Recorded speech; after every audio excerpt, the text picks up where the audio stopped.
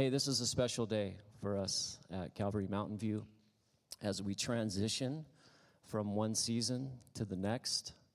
And we're going to be doing some special things this morning. We have some guest speakers coming up. We're going to be praying and sending off and laying hands on our new pastor, Bill Bjorkman, and his wife, Michelle, and Rick and Kelly Franks, and just a special day. It's a little bit of it's a little emotional too. I found myself getting a little emotional during worship there, but it's a celebration too. I just want to remind everyone that this is a celebration because God's faithful. Amen. 1 Peter chapter 5 tells us that the elders who rule well among you are worthy of double honor, and that speaks of a couple things there, but definitely speaks of showing gratitude and honor and love and appreciation for the men that God has placed in our lives to be spiritual leaders, those that he's called to shepherd us and lead us and feed us faithfully in the Word of God. And both of these men have been faithful to do that. And so we're honoring them, but ultimately we're honoring the man, the chief shepherd, amen, Jesus, because he's been so faithful to his body and to this local body. And so that's what we want to do this morning, amen.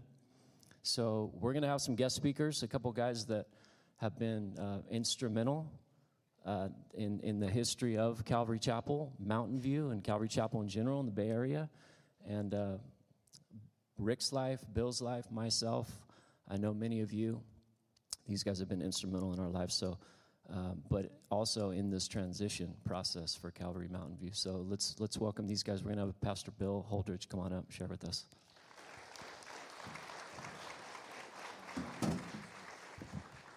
Thank you. And for those of you that don't know me, that doesn't matter too much, I suppose, but I do want to tell you a little bit about what we're doing, what I've been doing for the last number of years. I oversee a ministry called Poyman Ministries, and we have a ministry of strengthening pastors to strengthen churches. That's what we do. And in the course of what we do, we've been involved, our team, with over 27 pastoral transitions of Calvary Chapel churches in the last 8 years. And I don't say that to say that we're qualified for anything or in anything, other than to say we've observed a lot. We kind of follow the verbiage of Yogi Berra, the great Yankee outfielder and catcher. He said you can observe a lot just by watching. And we've been watching a lot and observing a lot in the process, and we've seen much. So I want to speak with you this morning about pastoral transition, specifically as it relates to Calvary Chapel Mountain View, Pastor Rick and Pastor Bill. So if you turn in your Bibles to Joshua, the first chapter, that would be wonderful. So here's a reality for everyone to consider before we dive into our text.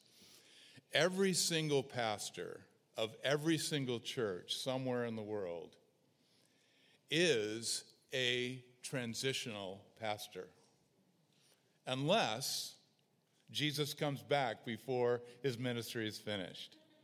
But every other pastor is going to have another pastor pastor the congregation that he has been pastoring.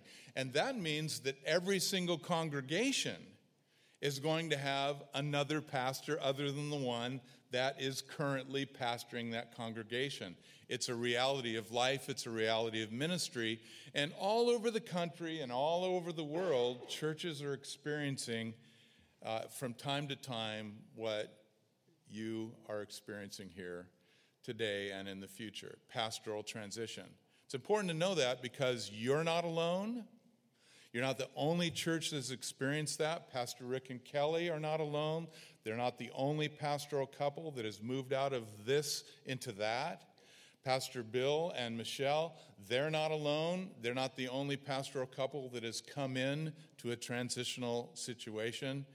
We've got a large body of witnesses to the process, and people and churches and pastors survive. It's important to know that. They survive, not only survive, but thrive. So, Pastor Rick has been a transitional senior pastor. We don't always think that way as we're pastoring our churches. I pastored in Monterey for 27 years. I wasn't thinking during those 27 years, for the most part, that I was the transitional pastor, that somebody else is going to come behind me. It would have been helpful had I thought that way a little bit more, I think, but I wasn't. And then when that day finally did come, I remember it was emotional, it was deep, it was profound. And then moving on from that moment, you start to experience other things, like hindsight is 2020. And you start learning things about the fruitful things that took place. You start learning things about the things that you wish you didn't do it that way, and you'd like to have a do-over. You learn things about the grace of God that says, okay, enough of that introspection, enough of that looking back. Let's start moving ahead and start looking at the present. And all of those kinds of things happen. It's just inevitable. And so here we are this morning. And you're going to go through changes. I think if there's one word that describes the typical angst of any church that goes through transition, it's the word change. Because a lot of stuff changes. But you don't have to be anxious about it because, as Tosh so well said, we have a chief shepherd. Jesus is the chief shepherd. And so that's really the focus. So Joshua chapter 1, I want to direct your attention there. Historically, at this point in the text, the children of Israel have been delivered from Egypt, and they're now about ready to come in to the promised land that God said he would give to them. So we're going to read verses 1 and 2 to begin. After the death of Moses, the servant of the Lord, it came to pass that the Lord spoke to Joshua, the son of Nun, Moses' assistant, saying, Moses, my servant, is dead. Now therefore arise, go over this Jordan, you and all this people, to the land which I am giving to them, the children of Israel. So as we can see in the text, by this time, in this particular transition, Moses has died. And Joshua was appointed by the Lord to take Moses' place and lead the congregation. I'm going to draw a little bit of a parallel between Pastor Rick and Pastor Bill, because obviously this is a transition. The big difference is that Rick is not dead.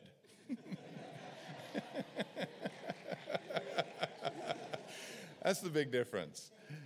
In fact, he's very much alive, and I have been in his shoes. I know what those shoes feel like in many ways. You feel like I've got so much gas left in my tank still, things to do, things I want to, but this is a different season. This is a different moment. Now, we've learned that churches that go through transitions well go through transitions better when their pastor who has departed for a good reason. Amen. You can put Pastor Rick and Kelly in that category. It's just a season of life. We get a little older. We have parents that are aging. It's time to move forward. It's time to take care of them. In Ephesians, the 6th chapter, Paul wrote to the Ephesian church, he said, Children, obey your parents in the Lord, for this is right. It's the first commandment with promise, that it may be well with you, and that your days may be long on the earth. And honor your parents, the text tells us. Now, we obey our parents when we're dependents, but once we're emancipated, and our parents are emancipated from us, the biblical command isn't so much obey, but it's honor. And that's what Pastor Rick and Kelly are doing. They're honoring. And this is a new stage of ministry, a new stage of life for them. It's not going to be forever, but it's going to be a time for them where they're going to be renewed, strengthened. Hindsight will become 2020. They'll tweak some things in which they would like to have done some things different, some things they were going to be happy with. The Lord gave them wonderful wisdom during that season. It's inevitable. It happens to all of us. But they're going for a good reason. And that's important for you to realize. Rick and Kelly love you very much. I know that. 16 plus years of ministry here. It's been a wonderful, wonderful time. And as Rick prayed before the service, a great foundation, a wonderful foundation has been laid here. I would say it's more than a foundation. I would say that there's quite a building that's been built as well, not just the foundation. And it's going to continue. Now, as we look at the situation in Joshua 1, I want you to think about I'm a baseball guy, so you have to forgive me here. I want you to think about Lou Gehrig for a minute. Lou Gehrig, the great Hall of Fame first baseman who played for the New York Yankees, played in consecutively 2,130 games without a break. He held the record until Cal Ripken broke it back in the 90s. 2,130 games. Every game since he had been named captain of the Yankees, he would take the lineup card before the game to the umpires and hand it to them, and his name would be penciled in the fourth position in the batting order as the first baseman of the New York Yankees for 2,130 games. And then one day, Lou Gehrig went forward with that same lineup card, and this time, as Yankee captain, his name was not in the lineup. Babe Dahlgren's name was in the lineup that day. I've often thought about that analogy because how do you replace a Lou Gehrig? What if you're Babe Dahlgren? What is that going to feel like? And what if you're Lou Gehrig? What's it going to feel like for him? The wonderful and powerful force of personality and player that he was. How do you replace a Moses? Arguably the greatest leader of all time, aside from the Lord Jesus. 2 to 3 million people across a huge stretch of desert for 40 years. No fixed water supply, no fixed food supply. The people themselves easily confused, prone to idolatry, obstinate, rebellious, unyielding, dissatisfied, untrained for warfare, unorganized, unbelieving, uncooperative, and unappreciative. And Moses got to lead them. And the Lord did a wonderful thing. He did a wonderful thing. How do you replace, similar question, how do you replace a Rick and a Kelly Franks? You don't. Just in the same way you can't replace a Moses, the Lord brought somebody else in who was different, that would be used by God the same way Moses had been used by God. Joshua wasn't going to be a mini Moses, and he wasn't even going to be another Moses. He was going to be Joshua. And the Lord was going to use him to bring them into the land of Canaan, to conquer and divide the land, to reallocate the tribes over the different portions that have been given to them, and to stabilize the nation. That's how God was going to use Joshua. You don't replace a Moses. I don't think you replace a Rick and Kelly Franks because they're irreplaceable. They're the only ones of them that God made. There are no other Rick and Kelly Franks. And so the Lord has brought somebody else behind them with different gifts, but with the same vision to serve the Lord and follow him. Moses had been that man in Israel for 40 years, and now Joshua would be God's man for many years to come. If Joshua was the same age as Caleb, and the Bible doesn't specifically say that he was, then he led Israel for another 28 years before he himself passed away. But if he was 59 years of age when he took over the reins from Moses, which many Jewish scholars believe is the case, then he led Israel for another 52 years.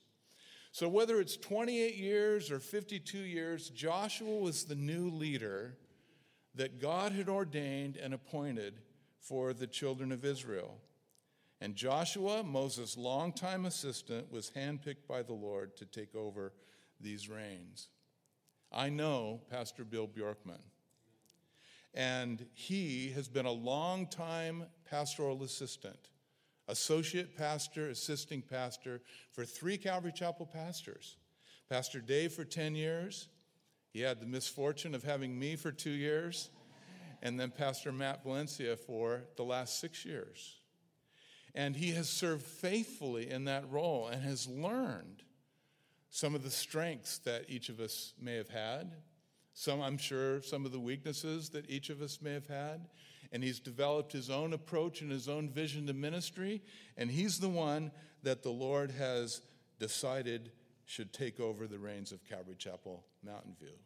I'm confident of it because I believe in Jesus' work in Bill and Michelle with all my heart.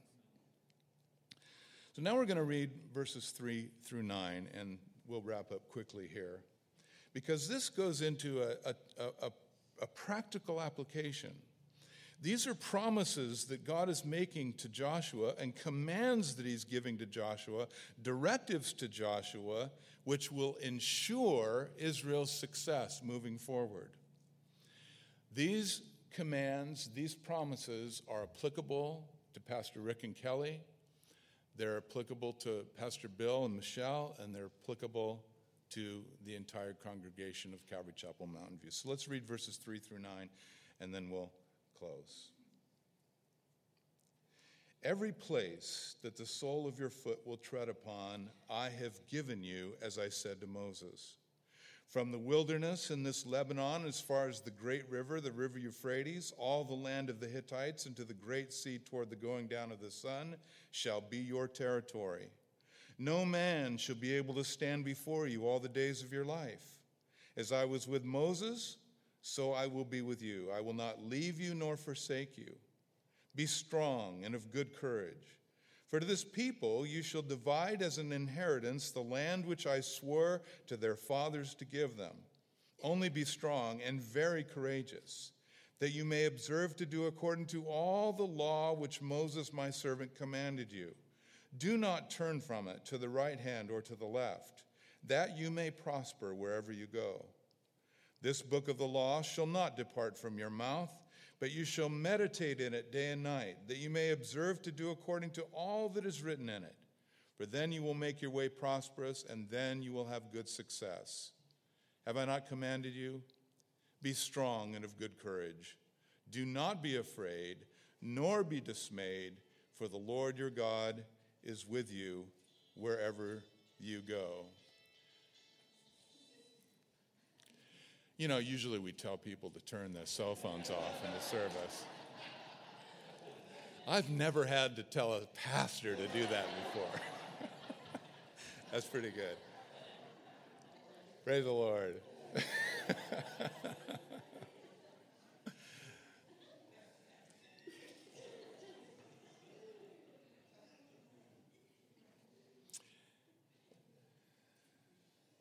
If you were Moses, how would you have felt moving on? If you were the man who replaced Moses, how would you have felt moving in? If you were the congregation, how would you have needed to respond to the new leadership and to the change that was coming? The answer? By keeping your eyes on the Lord. That's what Moses would have done if he was still alive at this time. That's what Joshua certainly had to do. He had to stay in the Word, and the Word had to stay in him. And the people.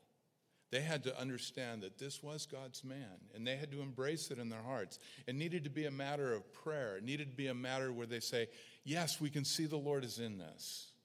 And this is now the new normal. You can see here that the commandments are clear. Don't be afraid. Be strong and of good courage. Be strong and very courageous. Be strong and of good courage. Do not be afraid, nor be dismayed. And I'm attracted to that particular word. It means don't allow yourself to break down by confusion or fear or discouragement. And sometimes congregations can give in to fear or discouragement or confusion. What changes are there going to be? How will the Lord provide for us? How can we make it without Moses? How's the Lord going to use me now that the church moves forward and these changes are going to take place, however quickly or slowly that they come? What will my role be? Well, the answer is the Lord will continue to do his work. If we keep our eyes on him, he'll do what he does. He's the shepherd of the sheep, and he will grant success. And the verse 9 is so important. I am with you. The Lord your God is with you wherever you go. Years ago, I was sharing an email exchange with another pastor, and he was going through some stuff, and And then he emailed me back, and the way he signed his email was great. I loved it. He's from the South, and so he wanted to encourage me that he was hearing the things that the Lord was speaking to him, and he was moving forward, and he was going to do well. So this is how he signed his email. He said, "Ain't scared, got Jesus." And that was it. Ain't scared. Let's all say that. Ain't scared, got Jesus. He's from the South. That's the way they talk in the South. Ain't scared. I love it. Got Jesus. And amen to that. And that's real. It's a real Jesus who is at the right hand of the Father. And he is for us and for you and for Pastor Bill, and Pastor Rick, and Kelly, and Michelle. Looking forward to what God is going to do. Amen? Pastor Dave.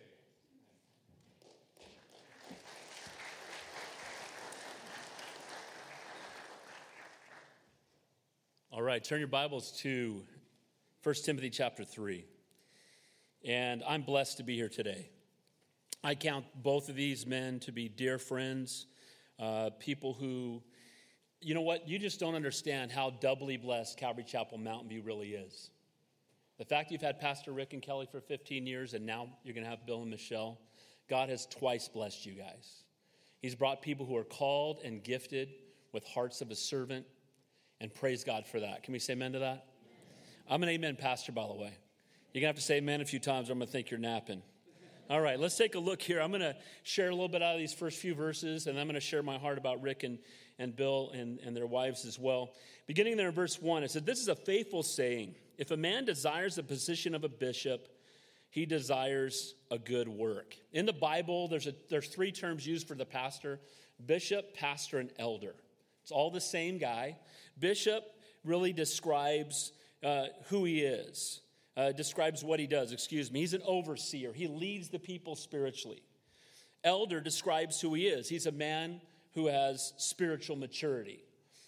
You can be a Christian a long time and not be very spiritually mature, but it does take time to become a mature believer. So a pastor is one who oversees the body. He also is a man who has spiritual maturity. But pastor describes how he does it. And the word there is a word that can also be termed shepherd, but there's another definition that I love, and the definition is under-rower. And an under-rower, how many of you guys saw the movie Ben-Hur, which is my favorite movie of all time, by the way? All about Jesus, you got to love Ben-Hur. Well, there's a point where Ben-Hur, as a slave, is taken captive, and he's down in the bottom of the boat, and all he does is row. He doesn't know where the captain is going to lead the ship necessarily. He's just got his eyes on the one who leads him, and he's rowing with all of his heart, and he has the total heart of a servant to do what he's called to do the best that he possibly can. In too many churches today, pastors have become celebrities, and it's all about how charismatic somebody is. And when people talk about a church, they talk about the pastor. Guys, the pastor of this church is not changing today. The pastor of this church is Jesus Christ. And Rick has been the under-rower faithfully with his wife for 16 years. And today you're getting another under-rower who's going to row just as hard. He may row a little bit differently. You may have to adapt to it a little bit. But I want you to know that both of these men are as called as any men I've ever met in my life. And you guys have been doubly blessed. So it talks about that. But now watch what it says about a bishop or a pastor or an elder. How are they described? It says, a bishop must be blameless, the husband of one wife, temperate, sober-minded, of good behavior, hospitable, able to teach, not given to wine, not violent, not greedy for money, but gentle, not quarrelsome, not covetous. One who rules his own house, having his own children in submission with all reverence.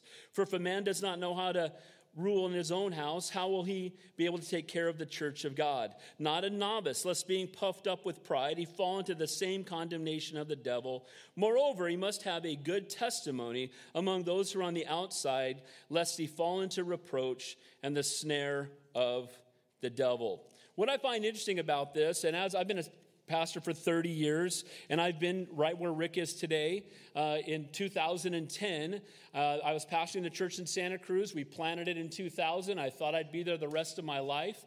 And just as they are leaving to go minister to their family, I did the same. We went through some difficulties with my sons. I knew that someone else could pastor the church, but only I could be their father. And I needed to go do what only I could do and let someone else do what someone else could do. And that someone else was Pastor Bill. So he was the transition pastor in that transition. And you know what? It's difficult. It's hard to say goodbye. It was an emotional time. And I still love those people, and I will always feel a part of that fellowship, as I know Rick and Kelly will always be a part of this fellowship. Can we say amen to that? Amen. And so that transition, when you have that time, when you're looking for a pastor, when you're looking for the qualifications, and by the grace of God, I've been able to raise up many assistants. I don't call anybody. God calls them. You just recognize their calling. But what I want you to notice in this section is there's 15 qualifications for a bishop, pastor, elder. But what's interesting to me, 1 speaks of gifting, 14 speak of character. And we focus so much on gifting that sometimes we're willing to turn a blind eye to character. Here's the good news for Calvary Chapel Mountain View. You've had a man of incredible godly character, and you got another man of incredible godly character coming in right behind him.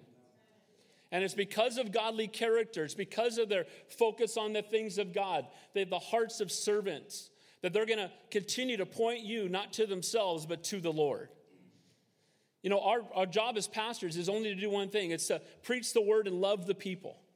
It's to give you the word of God and help you fall more in love with our Savior, to serve you, to be the under-rowers in the bottom of the ship, not the people who are celebrated. So that's what the Word of God tells us about the calling of a pastor. And I want to take a few minutes to honor my dear friend.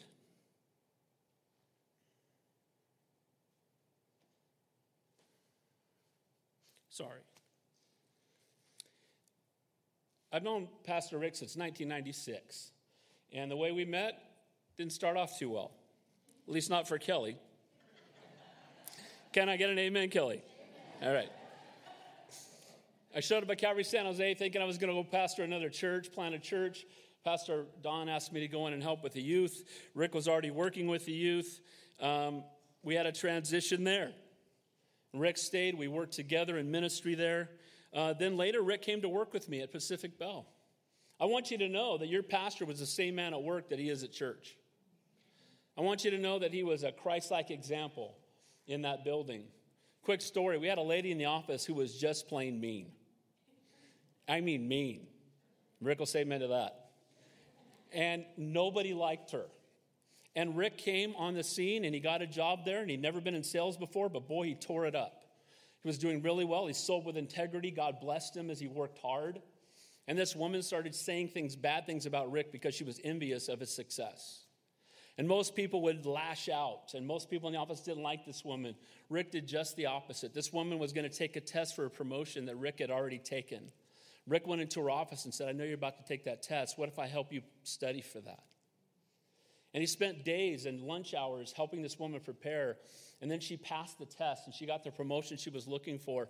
And after that, all she could do was talk about what a wonderful man Rick Franks was.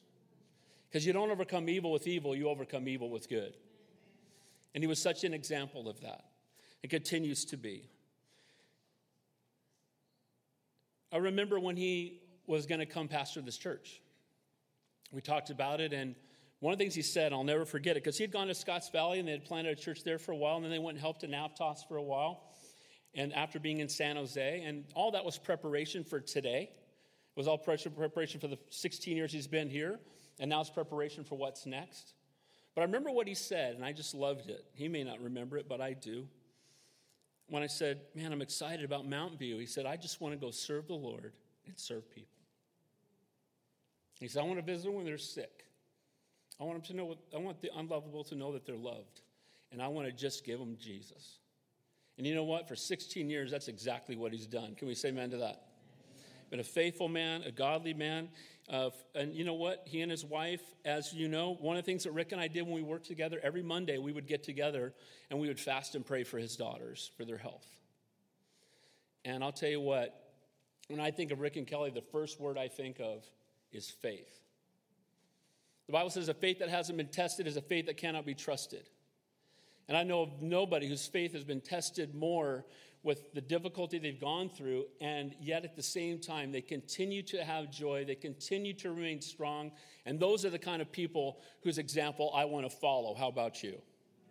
And I just appreciate both of them so much. I love them both so deeply. And Kelly and I did make up.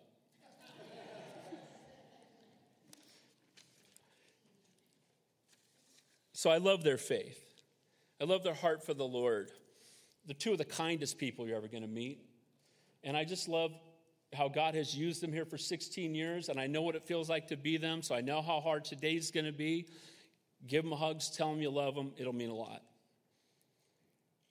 Now, the person taking his place, or the one that God has brought, do you know that God knew before the foundation of the world that this day was coming? You might be surprised, but God's not. Can we say amen to that? I met Bill and Michelle at Calvary Chapel, San Jose, and it was funny. I don't think they probably don't remember this, but Rick introduced me to Bill the day that he led Bill to the Lord at Calvary Chapel, San Jose. Rick was doing a new believers class. Bill had responded to a message by Pastor Don, had gone down into the fireside area room, and Rick had led him to the Lord. And then I was walking by, and he introduced me and said he just gave his life to the Lord. Isn't that amazing that God used Pastor Rick to lead Pastor Bill to the Lord, and now Pastor Bill is taking over for Pastor Rick? That's called a God thing. Amen? Our God is faithful and in control. My dad would say this about Pastor Bill. He got saved real good. And you guys know my dad, he used to say, "Mo, he got saved real good." That means it took. Shortly after Bill got saved, through some circumstances, he had an opportunity. He read over 1,000 books on Christianity. He took classes online to study the Word of God in preparation for what was next, not knowing what that was going to be. Initially, he went and helped Rick and Kelly in Scotts Valley. When they moved to Aptos, I remember getting the phone call from Bill saying, "Hey, we want to come and help you. We want to come start attending Calvary Chapel, Santa Cruz." Our church was in its infancy. We were just a few months in. And from the day he got there until the day I left 10 years later, he was the biggest servant in the building. He was the first one to get there and the last one to leave. I would see he'd be drenched in sweat. He'd show up early. He started off doing the sound. After doing the sound, he started serving. He started attending a discipleship group that I had for guys, teaching them how to teach the Bible. Then it was very evident that God had gifted him to teach the Word of God. And he started teaching in the college group. He was overseeing ministries. And he is the best administrator in the history of all churches, as far as I'm concerned. Unbelievable. He went on staff before me, because I knew putting him on staff would do more for the church than me being on staff. He knew my heart when I didn't know it. I would mention something to him. He'd write a letter in my name. I'd read it, and that's exactly what I would have written had I written it. He is supernaturally gifted that way. He has a total heart just to serve. Just like Rick, he's very humble. He's not striving for position. He counts it a privilege to serve God in any way that God allows him to do so. Michelle is the same way. She's been very gifted by the Lord to serve in women's ministry. She was my son Johnny's third grade teacher. We love Bill and Michelle. They're wonderful people, and they're called and gifted by God. The thing about each of them that they have in common, we talked about how they're going to be different, and they are. Don't get upset if things are a little bit different, because guess what? God's still in control. Can we say amen to that? And every man's gifting. Pastor Don used to say you take the consistency of the Word of God and the variable of a man's gifting, and you put those two together, and you have the message. And this is always the same, and this is always going to be different. When Pastor Bill took over for me in Santa Cruz, again, this was always the same. It was a little bit different. That's okay. And God knew that Pastor Bill was coming, that he was going to be your new senior pastor here, that he and Michelle were going to minister to you guys, serve you guys, be the under-rowers down at the bottom of the ship, faithfully leading this fellowship. When I think of both of these couples, I just think of servants, faithful, people of great faith themselves, courageous in their service for the Lord. And you know what? People whose example I want to follow. So I want you to know that God has placed this fellowship in very good hands. He's blessed you for 16 plus years. He's going to continue to bless this fellowship. Pastor Bill's going to have different vision in some areas than Pastor Rick had. Doesn't mean either one of them was right or wrong. It's just the time that they're in. Pastor Bill did things different than when I was there, and that's okay. And so what you want to do is you want to encourage that. Can we say amen to that? Well, we used to. Lose that from your vocabulary right now. Can I get an amen? We used to. That's the reason I plant churches and not take them over. No one can ever say that to me. There was no used to. The church I planted in Southern California, there's no one else there before me. They can't say that. So I want to encourage you. God is good. God is faithful. He loves this fellowship. He's brought you another under rower. Love on Pastor Rick and Kelly. Let them know how much you care for them. I'm convinced, Pastor Rick, God's not done with you. You're going to continue to teach the Word of God. Just like when I left Santa Cruz, I said, you know what? God didn't call me to do this and didn't tell me to stop. So God's going to continue to use you. He's going to do exceedingly abundantly above all you could ask or think. And God bless your precious wife. We love you guys. You're such a great example for us to follow. We so appreciate you. Amen? Amen?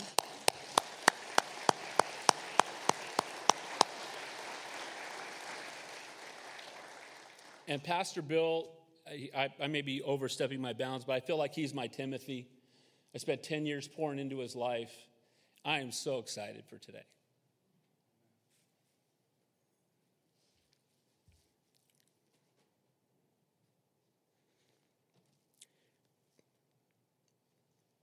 My exhortation is encourage and support your new pastor. Can I get an amen to that? Encourage and support him. This is totally the Lord. We were part of the transition team. God so clearly unanimously pointed to Pastor Bill and his wife. You guys are blessed to have them. Amen? Pastor Rick, come on up.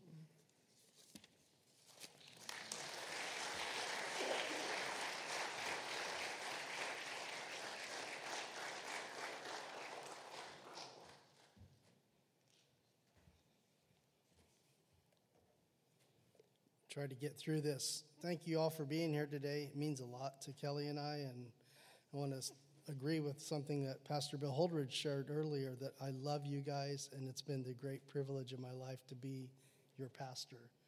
And I want to share briefly from the Word this morning in 2 Timothy 4. I would normally tell people to silence their cell phones at this point, but that would be rather hypocritical, so. Sorry about that, Bill. So lame. The Lord knows how to keep us humble. So I'm going to read a passage. These are the last recorded words of the great Apostle Paul. At this point, he realizes that he only has days or perhaps weeks left to live. And he's officially passing the leadership baton to his younger protege, Timothy. And this is an important moment because Timothy has been ministering alongside Paul for many years, and they're friends, but now he's actually just passing the baton to Timothy. And he begins in verse 1 of chapter 4, 2 Timothy, with these words. I charge you, therefore, before God and the Lord Jesus Christ, who will judge the living and the dead at his appearing and his kingdom. Preach the word, be ready in season and out of season, convince, rebuke, exhort with all long-suffering and teaching. For the time will come when people, even some professing Christians, will not endure sound doctrine, but according to their own desires, because they have itching ears, they will heap up for themselves teachers, and they will turn their ears away from the truth and be turned aside to fables. I'm going to read the next verse too. But you, Timothy, be watchful in all things, endure afflictions, do the work of an evangelist, and fulfill your ministry. Pastor Bill, can you come up here, please?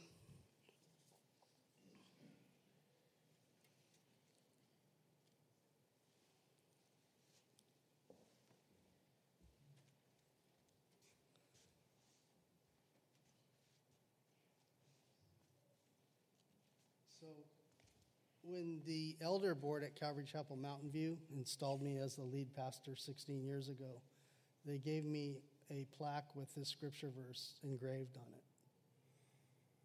And I took that as a solemn charge to teach the word without compromising, without watering it down, without leaving the difficult parts out, and to feed this precious flock the full counsel of God, as the word declares. And I want to give you that same charge this morning. And I want to give you this plaque. Appreciate it. Thank you. And with God's help and with his grace, will you promise to continue that? Absolutely. For the last 6 weeks, you've been sticking me with a difficult end of the chapter. So Yeah, I'm okay. that was a test. Yeah, so we're splitting up the book of Matthew, and I would cherry pick it and take the really good passages and then give him like the ones talking about Unpardonable sin. yeah, unpardonable sins and stuff like. Hey, you got that one right. But we'd like to have the pastors and elders and Michelle, if you could come up, and we want to just symbolically, officially lay hands on Bill and pray for God to anoint him to fulfill this role.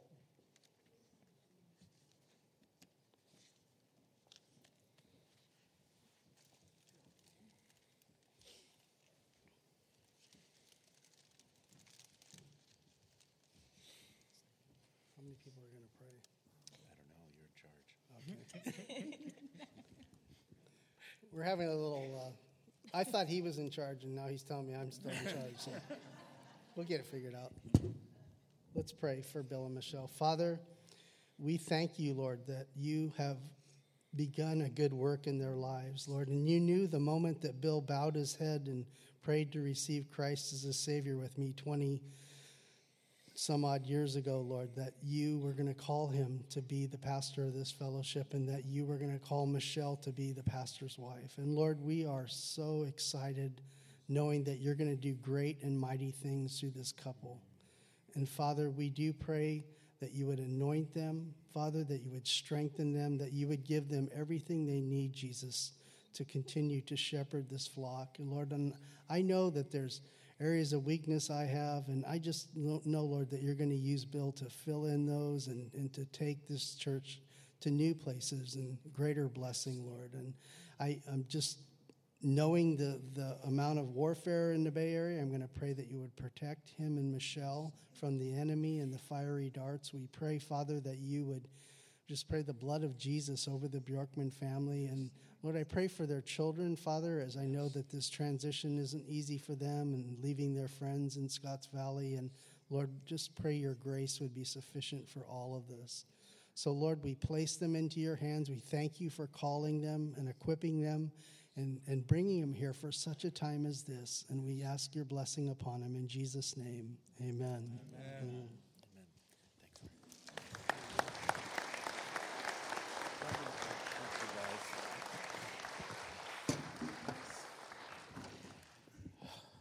Okay, so I'm going to be quick.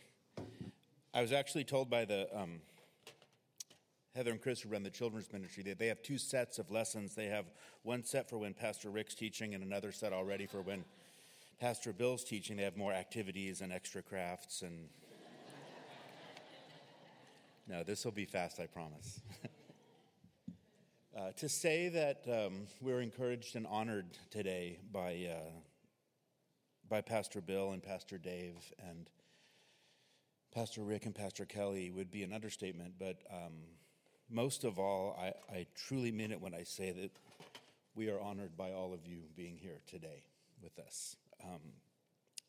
There was something that the Lord really ministered to me recently. I was reading through the book of Acts, and I was reminded again, of course, as we all are every time we read through the book of Acts, that this is a book that seemingly has no ending, right? It just finishes fairly abruptly with the Apostle Paul in the midst of what would be a 2-year house arrest in Rome, and yet we watch him ministering freely, it says. And some have suggested that Dr. Luke, for one reason or another, simply didn't finish writing the story.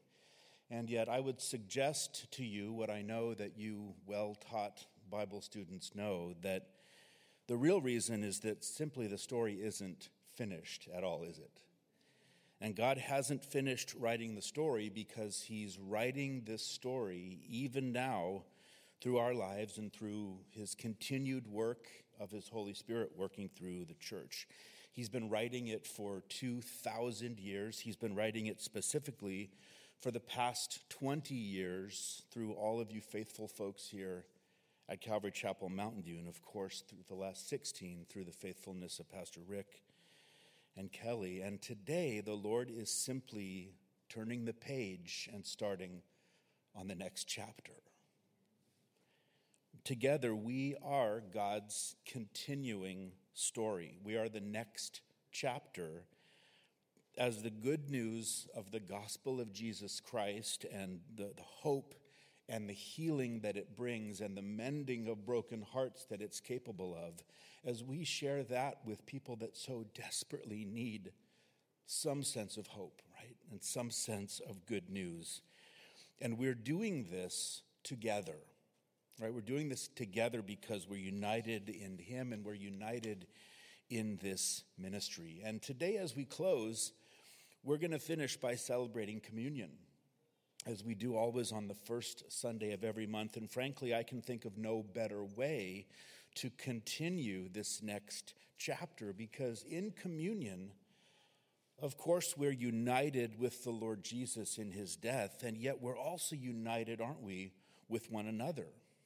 We're united in Him, we're united in His gospel mission, and there's this beautiful sense of connectedness that we all share, both with the Lord Jesus and with each other. So today, we're going to pick up the elements, self-serve as we usually do, but once you get them, if you could, take them back to your seats, and we'll all partake of them together. Amen? Amen. I'm sounding like Pastor Dave again, right? So, Kissy, if you'd come on up and lead us, and as Kissy ministers, just feel free to come forward, pick up the elements, and go back to your seat, but don't take them yet. Of course, kids, you're with us today, and parents, you can help your kids. If you'd like them to receive communion, of course, it's available to them too. But let's just wait on the Lord together as we take communion. Received from the Lord that which I also delivered to you, that the Lord Jesus, on the same night in which He was betrayed, took bread. And when He'd given thanks, He broke it, and He said, "Take, eat. This is my body, which is broken for you. Do this in remembrance of me." And so we take the bread, right, broken, pierced, striped, and we take it remembering Jesus' body broken for us. So let's take the bread together.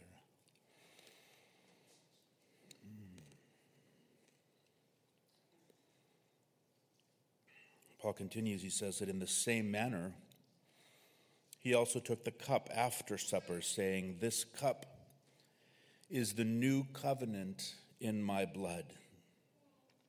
This do as often as you drink it in remembrance of me. For as often as you eat this bread and drink this cup, you proclaim the Lord's death until He comes." And so we take the cup together, remembering His blood, right, poured out unto death for our life. So let's take the cup together. Father, how thankful we are, Lord,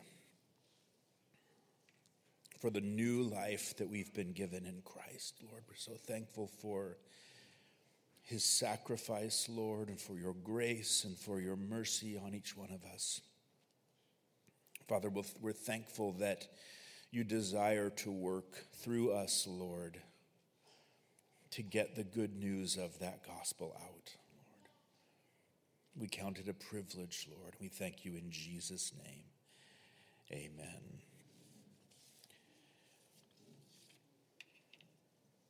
Again, in taking this communion together, our hope today is that it's an opportunity for us to remember and really to celebrate, to focus on, right, that sacrifice of Jesus, that new life He's provided, and even more so, that connectedness which it provides to each one of us as we go out ministering, for this next chapter, right, of this story that God's writing here.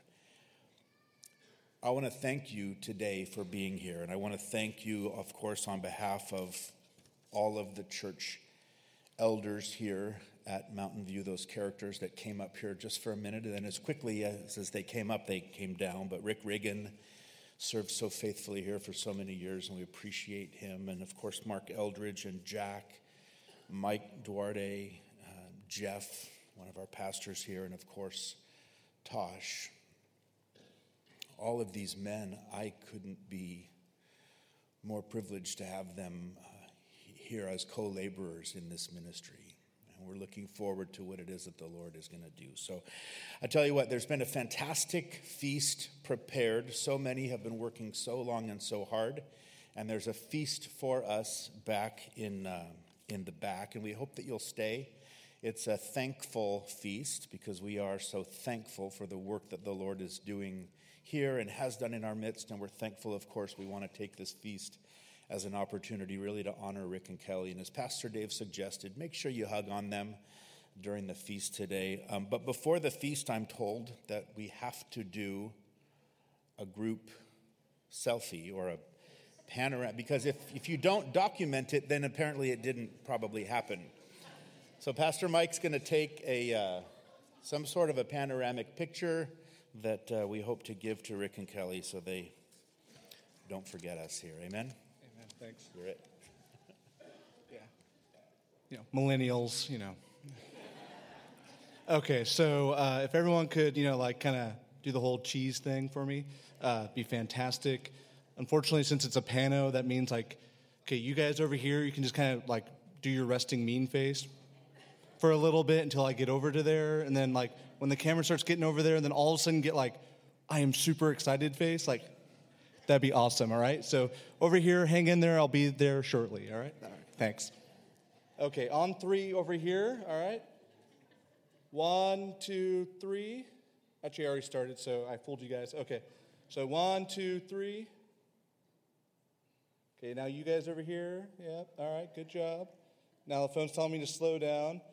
All right, Mark's doing a crazy pose in back. Awesome. Okay, you guys over here, hope you guys are smiling. Okay, I'm coming up to you guys. I haven't forgotten about you. Yep. You guys did fantastic. You guys should give yourselves a round of applause. All right. Thanks. Awesome. So apparently, only in the Silicon Valley would we end a church service with a group selfie. But would you guys stand and sing with me just for a moment? I love you, Lord, and I lift my voice to worship you, oh my soul, rejoice. Take joy, my King, in what you hear. Let it be a sweet, sweet sound in your ear. Let it be a sweet, sweet sound in your ear. Amen. Thanks for being here. We will see every one of you here next Sunday. Amen? In those seats. God bless you. Let's have a feast.